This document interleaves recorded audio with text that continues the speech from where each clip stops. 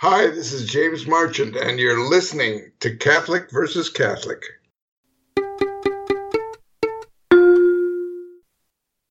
Just tell the listeners, if you would please, a little bit about yourself, who you are, what you believe, and how you came to believe it.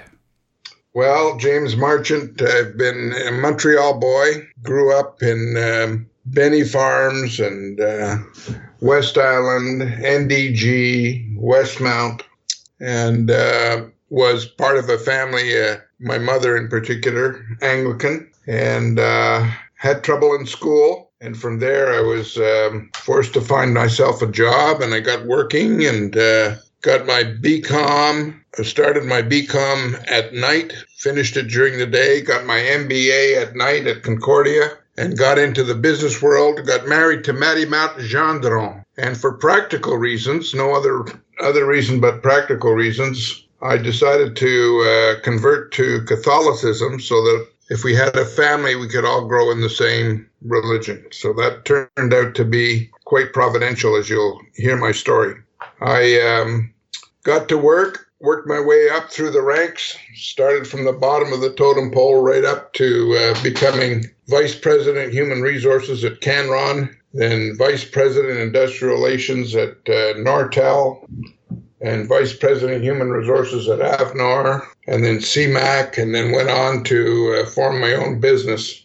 But this work got the best of me, and eventually I burned out, and it was a very difficult time for me and my family as well.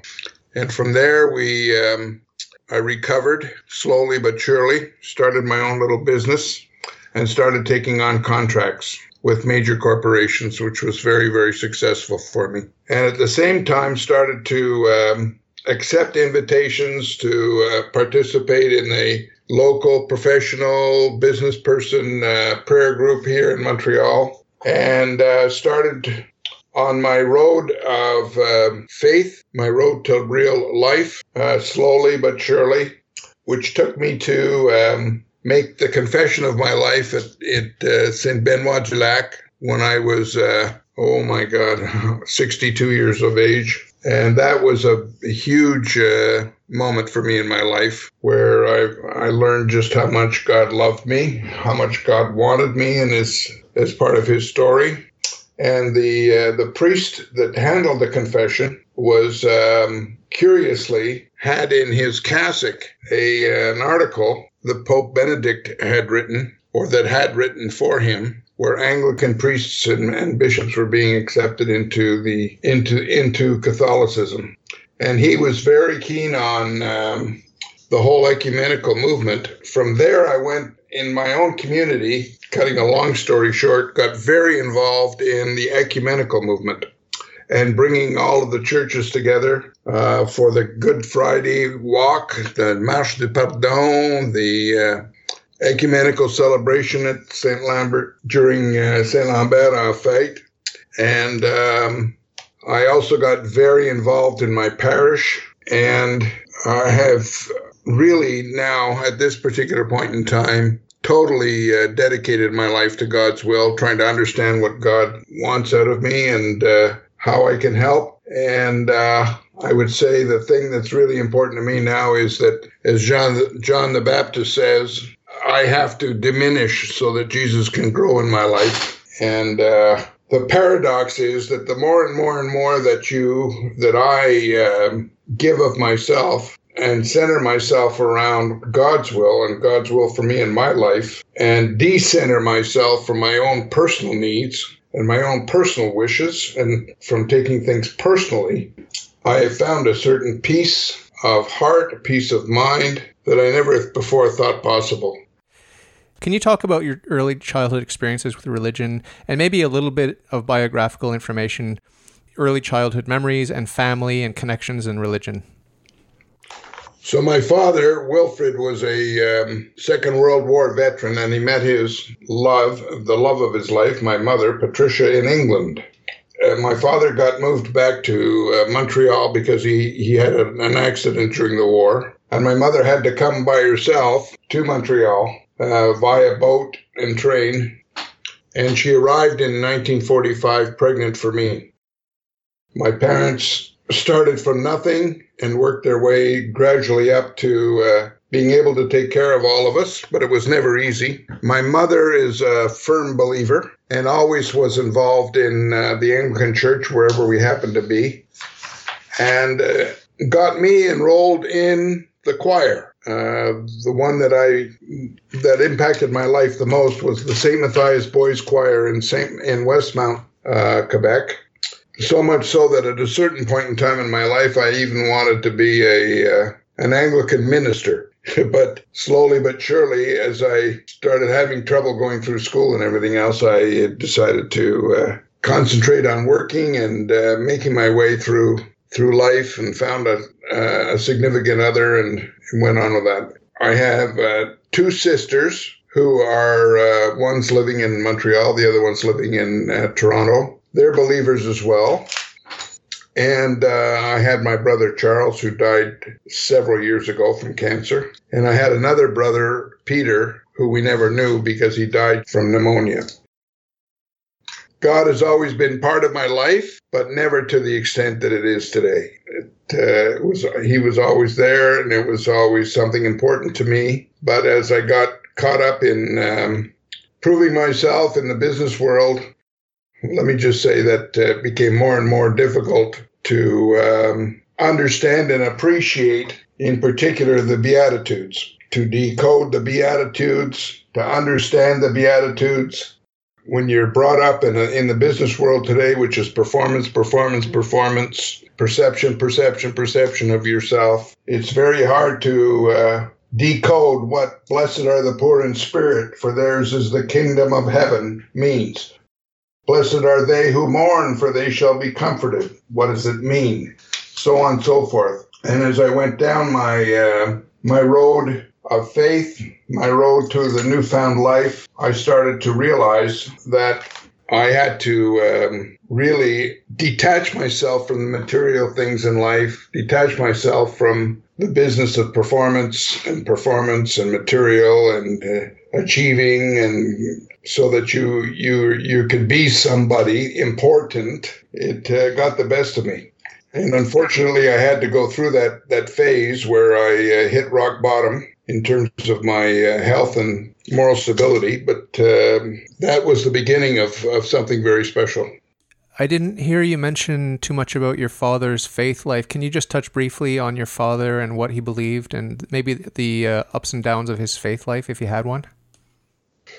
My father was somebody who came up through the School of Hard Knocks, had a very tough life, and learned how to survive. And when he saw me taking this turn in my life that I took in the last few years before he passed away, I think it troubled him quite a bit. But ironically, God works in mysterious ways, because I was with him to the end, and we lived something very, very special together just before he passed away. So I like to believe that God was there for him too, but I can't say that I ever connected with him on that level. Can you talk a little bit about your prayer life and how it nourishes and nurtures that flame of faith? Because I think your faith is on fire now. It's not just an ember or a spark, it's a full flame, right? So what is the relationship between maintaining the flame of faith and building your faith and the prayer and sacraments that you engage in as a Catholic? So that's an excellent question, David. Just super. Every morning, very early in the morning, I get up and I have a routine that I go through.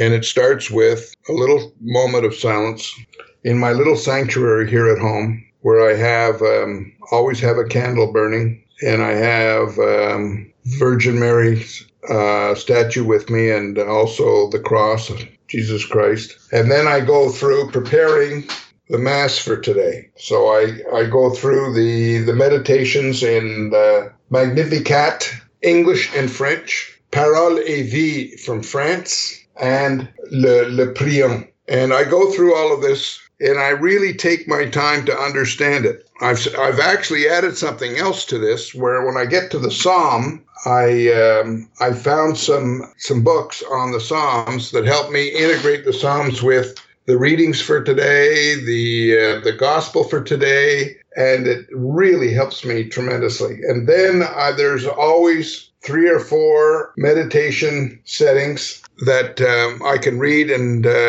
meditate on. Then I get on with my day. I may do the rosary. I always go to Mass once a day somewhere in my community. And in the evening before going to bed, I do the closing prayers. Plus, I don't know how to say this in English, but I do the Divine Miséricorde, Divine Mercy thing. And what is fascinating about this, what's been going on with me internally over the last several years, is that now I've become almost like dependent on this. I can't get enough of it. My kids and even my wife look at me and they joke about me. You should have been a priest, Dad, you know.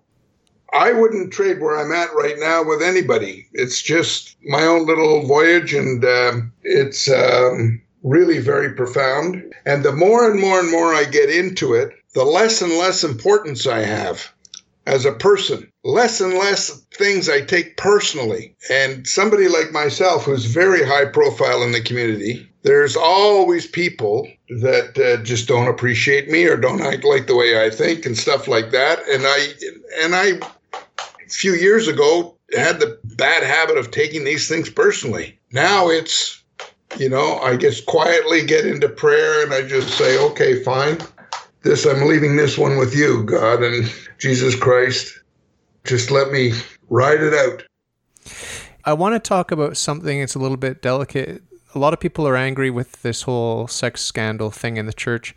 How do you defend the holiness of Holy Mother Church? Because I believe firmly that the church is one holy and Catholic and apostolic. So how do you defend the holiness of the Holy Roman Catholic Church today? Well, that is an excellent question. And I've just read a meditation by Pope Francis. And he cited St. Paul in Ephesians, I think it was Ephesians, where St. Paul said, the church is sanctified by Jesus Christ and is therefore holy. Because priests are sinners, because bishops are sinners, because me, the Pope, is a sinner, doesn't change the fact that the church is still holy. And I get that.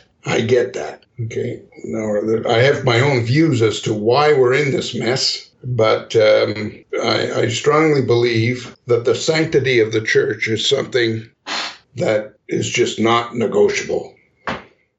Can you share your views on sexual sin and chastity? And we're all called to holiness. We're all called to chastity. Even married people are called to chastity. Can you give your perspective on that and its relationship with the crisis in the church?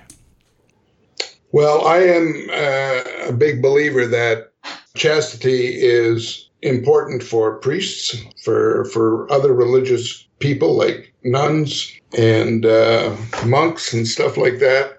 And I firmly believe that a huge majority of them have been very faithful to their vows.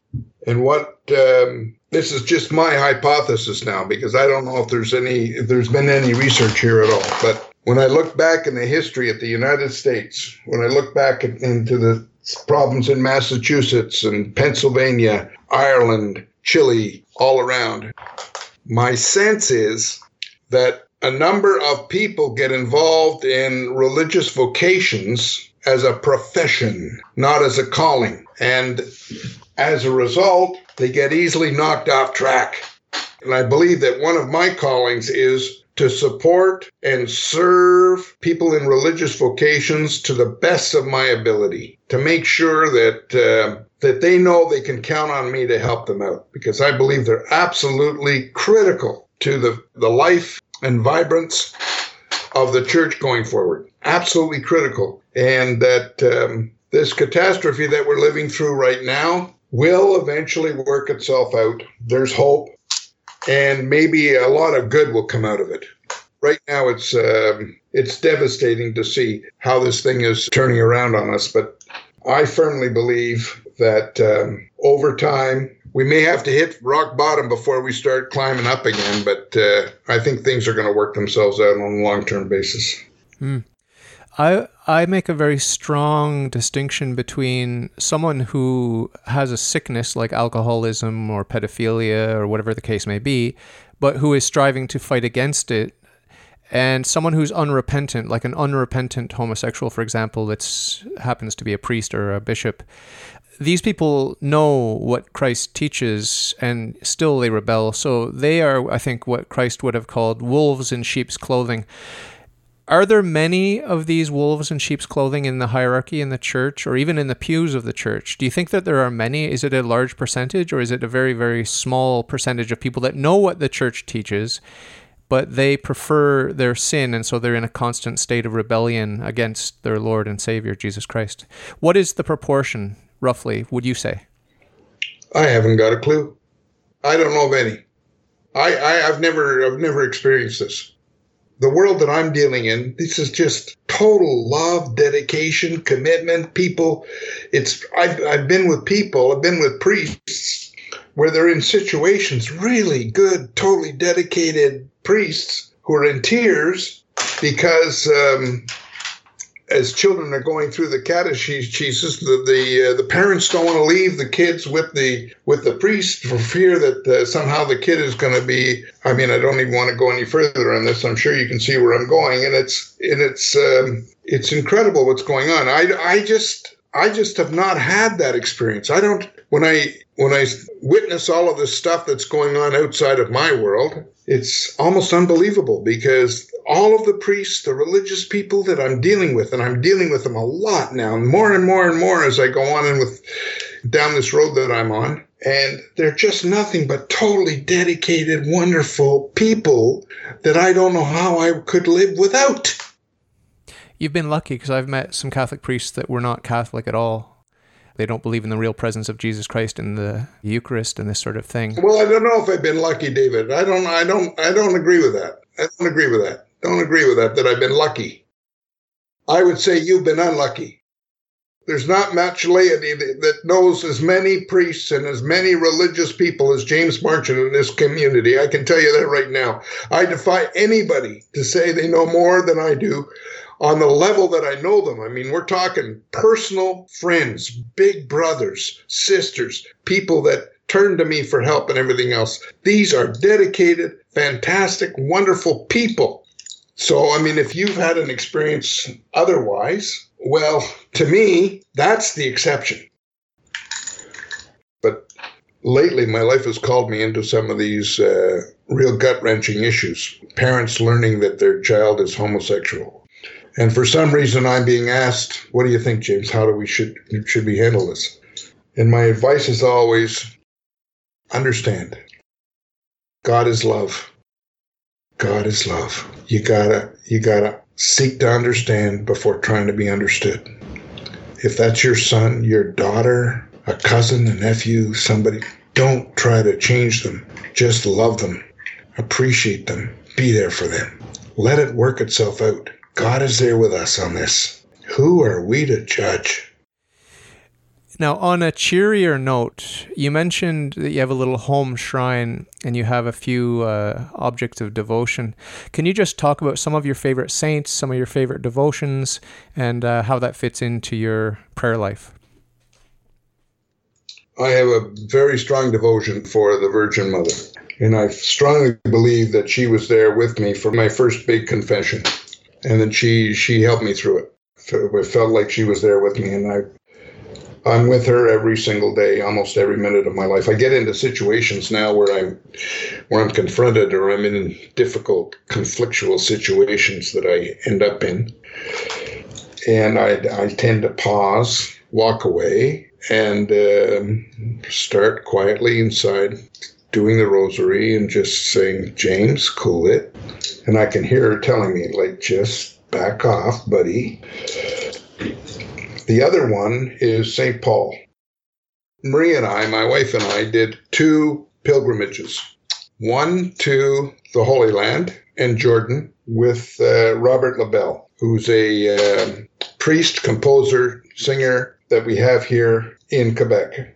And then the year after that, Robert le Bel invited us to join him on another pilgrimage through Greece and into Turkey, following the steps of St. Paul. And that is where I lived through something that was absolutely incredible. Just imagine this guy, who got stopped on the road to Damascus, and it took him 3 years to figure out what the heck happened to him. And he's the top theologian in the world at the time, but on the wrong side of the street. And then he gets the message, and he starts out all by himself, and he's able to increase the circle, gets Greece, gets Turkey, and eventually the word is spread throughout the world.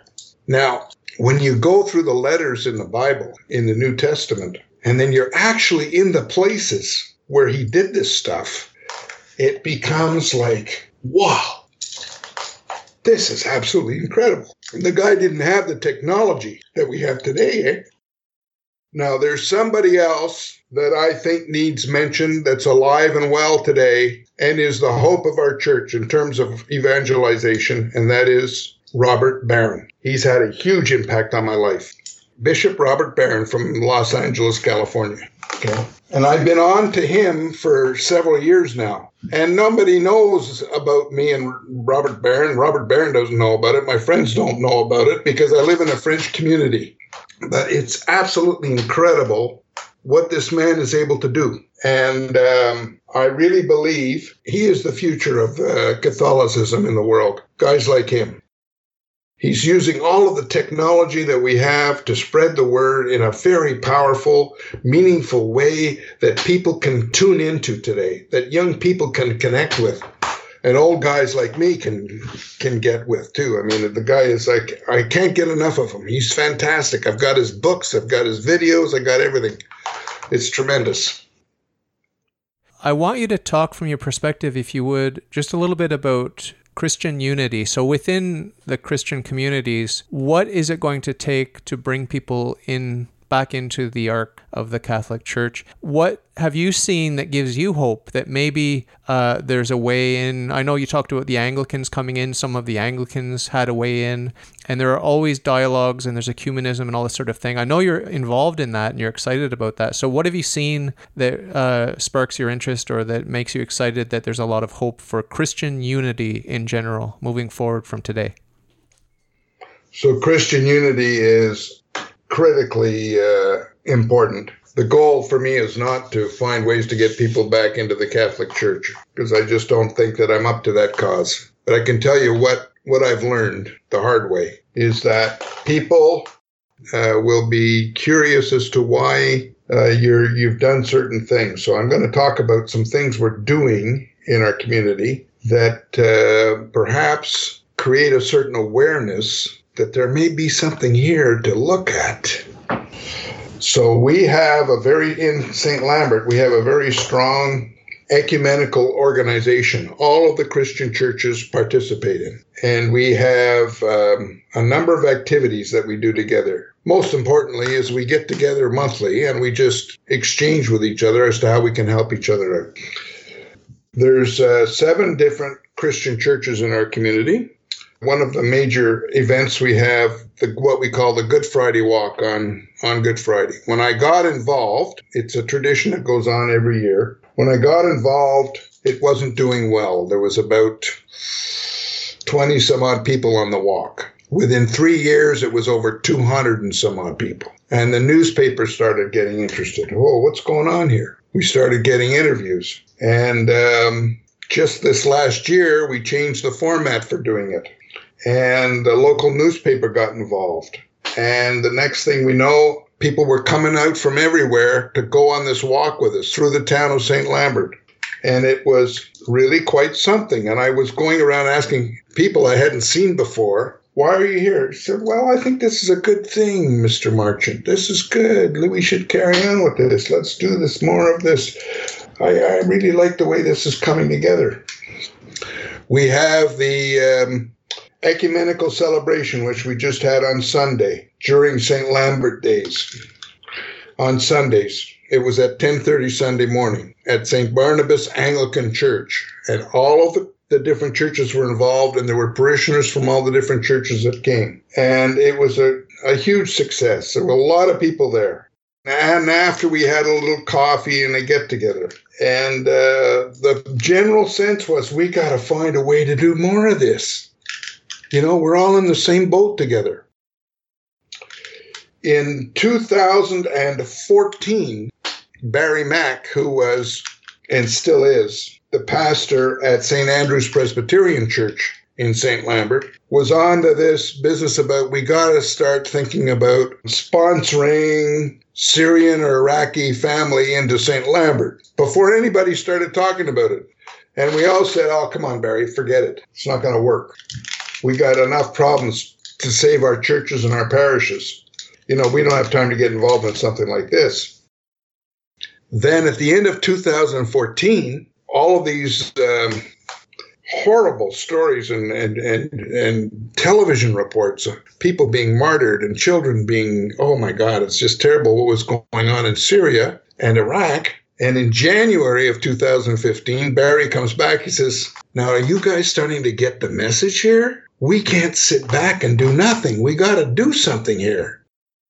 So I opened my mouth a little too fast, and I said, well, Barry, to do that, we got to have a coordinator. We got to have somebody to take care of this thing. He said, yeah, you're it, James. Do it. So we started getting organized. We got the infrastructure in place. We got a steering committee going. We got all our churches involved.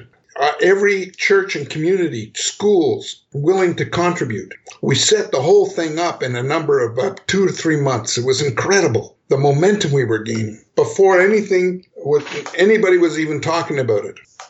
And then I said, well, okay, we got the money, we got the infrastructure, we got the services, we're ready to go, we've got a plan.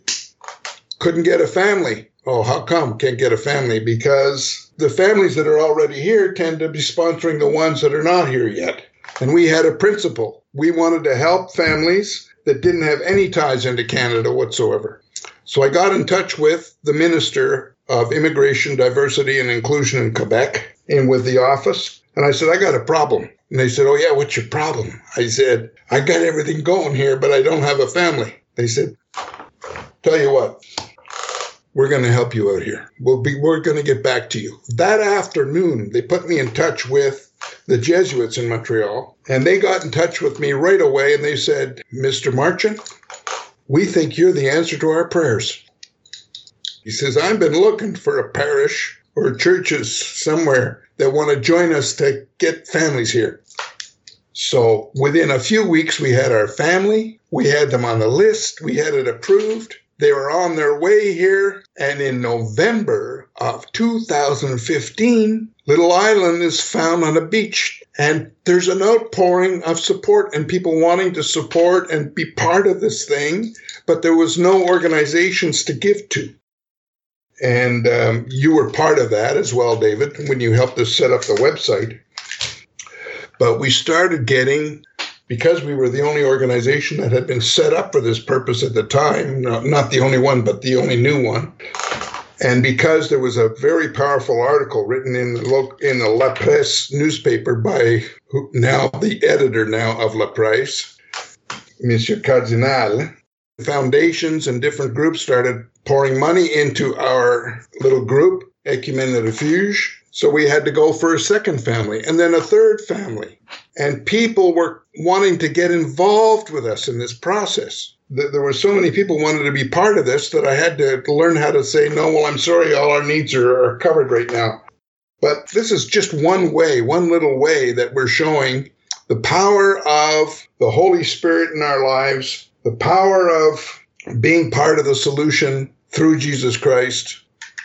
And I have no other better way of convincing people that there might be something in this for them than by just doing it, making it happen, and not too much blah, blah, blah, blah. And my neighbors and people all around the community here are saying, wow, James, this is incredible what's going on. Little things like, for example, the second family that got here was a monoparental. And in that single-parent family was a little boy who was 12 years old at the time that he got here in May of 2016. And I got him playing hockey last year. St. Lambert Red Wings hockey team. The whole community just rallied around him. And the South Shore newspaper got a hold of it. And this thing went viral. People were saying, look at this kid from Aleppo, Syria, with dreams to be in the National Hockey League. People were coming from everywhere, were saying, wow, James, this is incredible what you're doing here. And it's a way of talking to people, a way of getting people involved, right? I'm seeing in our parish an uptick in the numbers of people that are coming to church, Sunday Mass and stuff like that. I don't know if there's any connection whatsoever, but I certainly feel like we're making progress. Thank you very much. I appreciate you taking the time because, I know you're busy. So at the end of my interviews, I always ask my guests to leave a little message of hope for the listener, just something nice. What could you say to anyone that might be out there listening now? God is love. That's all he is, just love. And none of us are perfect, but we get to live with God and be with God by being with other people. So if you're out there and you're by yourself and you're feeling alone or excluded, go to your local church, whatever your faith is, get involved. Get involved in a little group, a little community thing, a prayer group. Don't worry about whether or not you believe enough. All of us are invited to participate, regardless of whether or not we are buying in to this message. Give it a shot. Give it a try. And you won't be disappointed.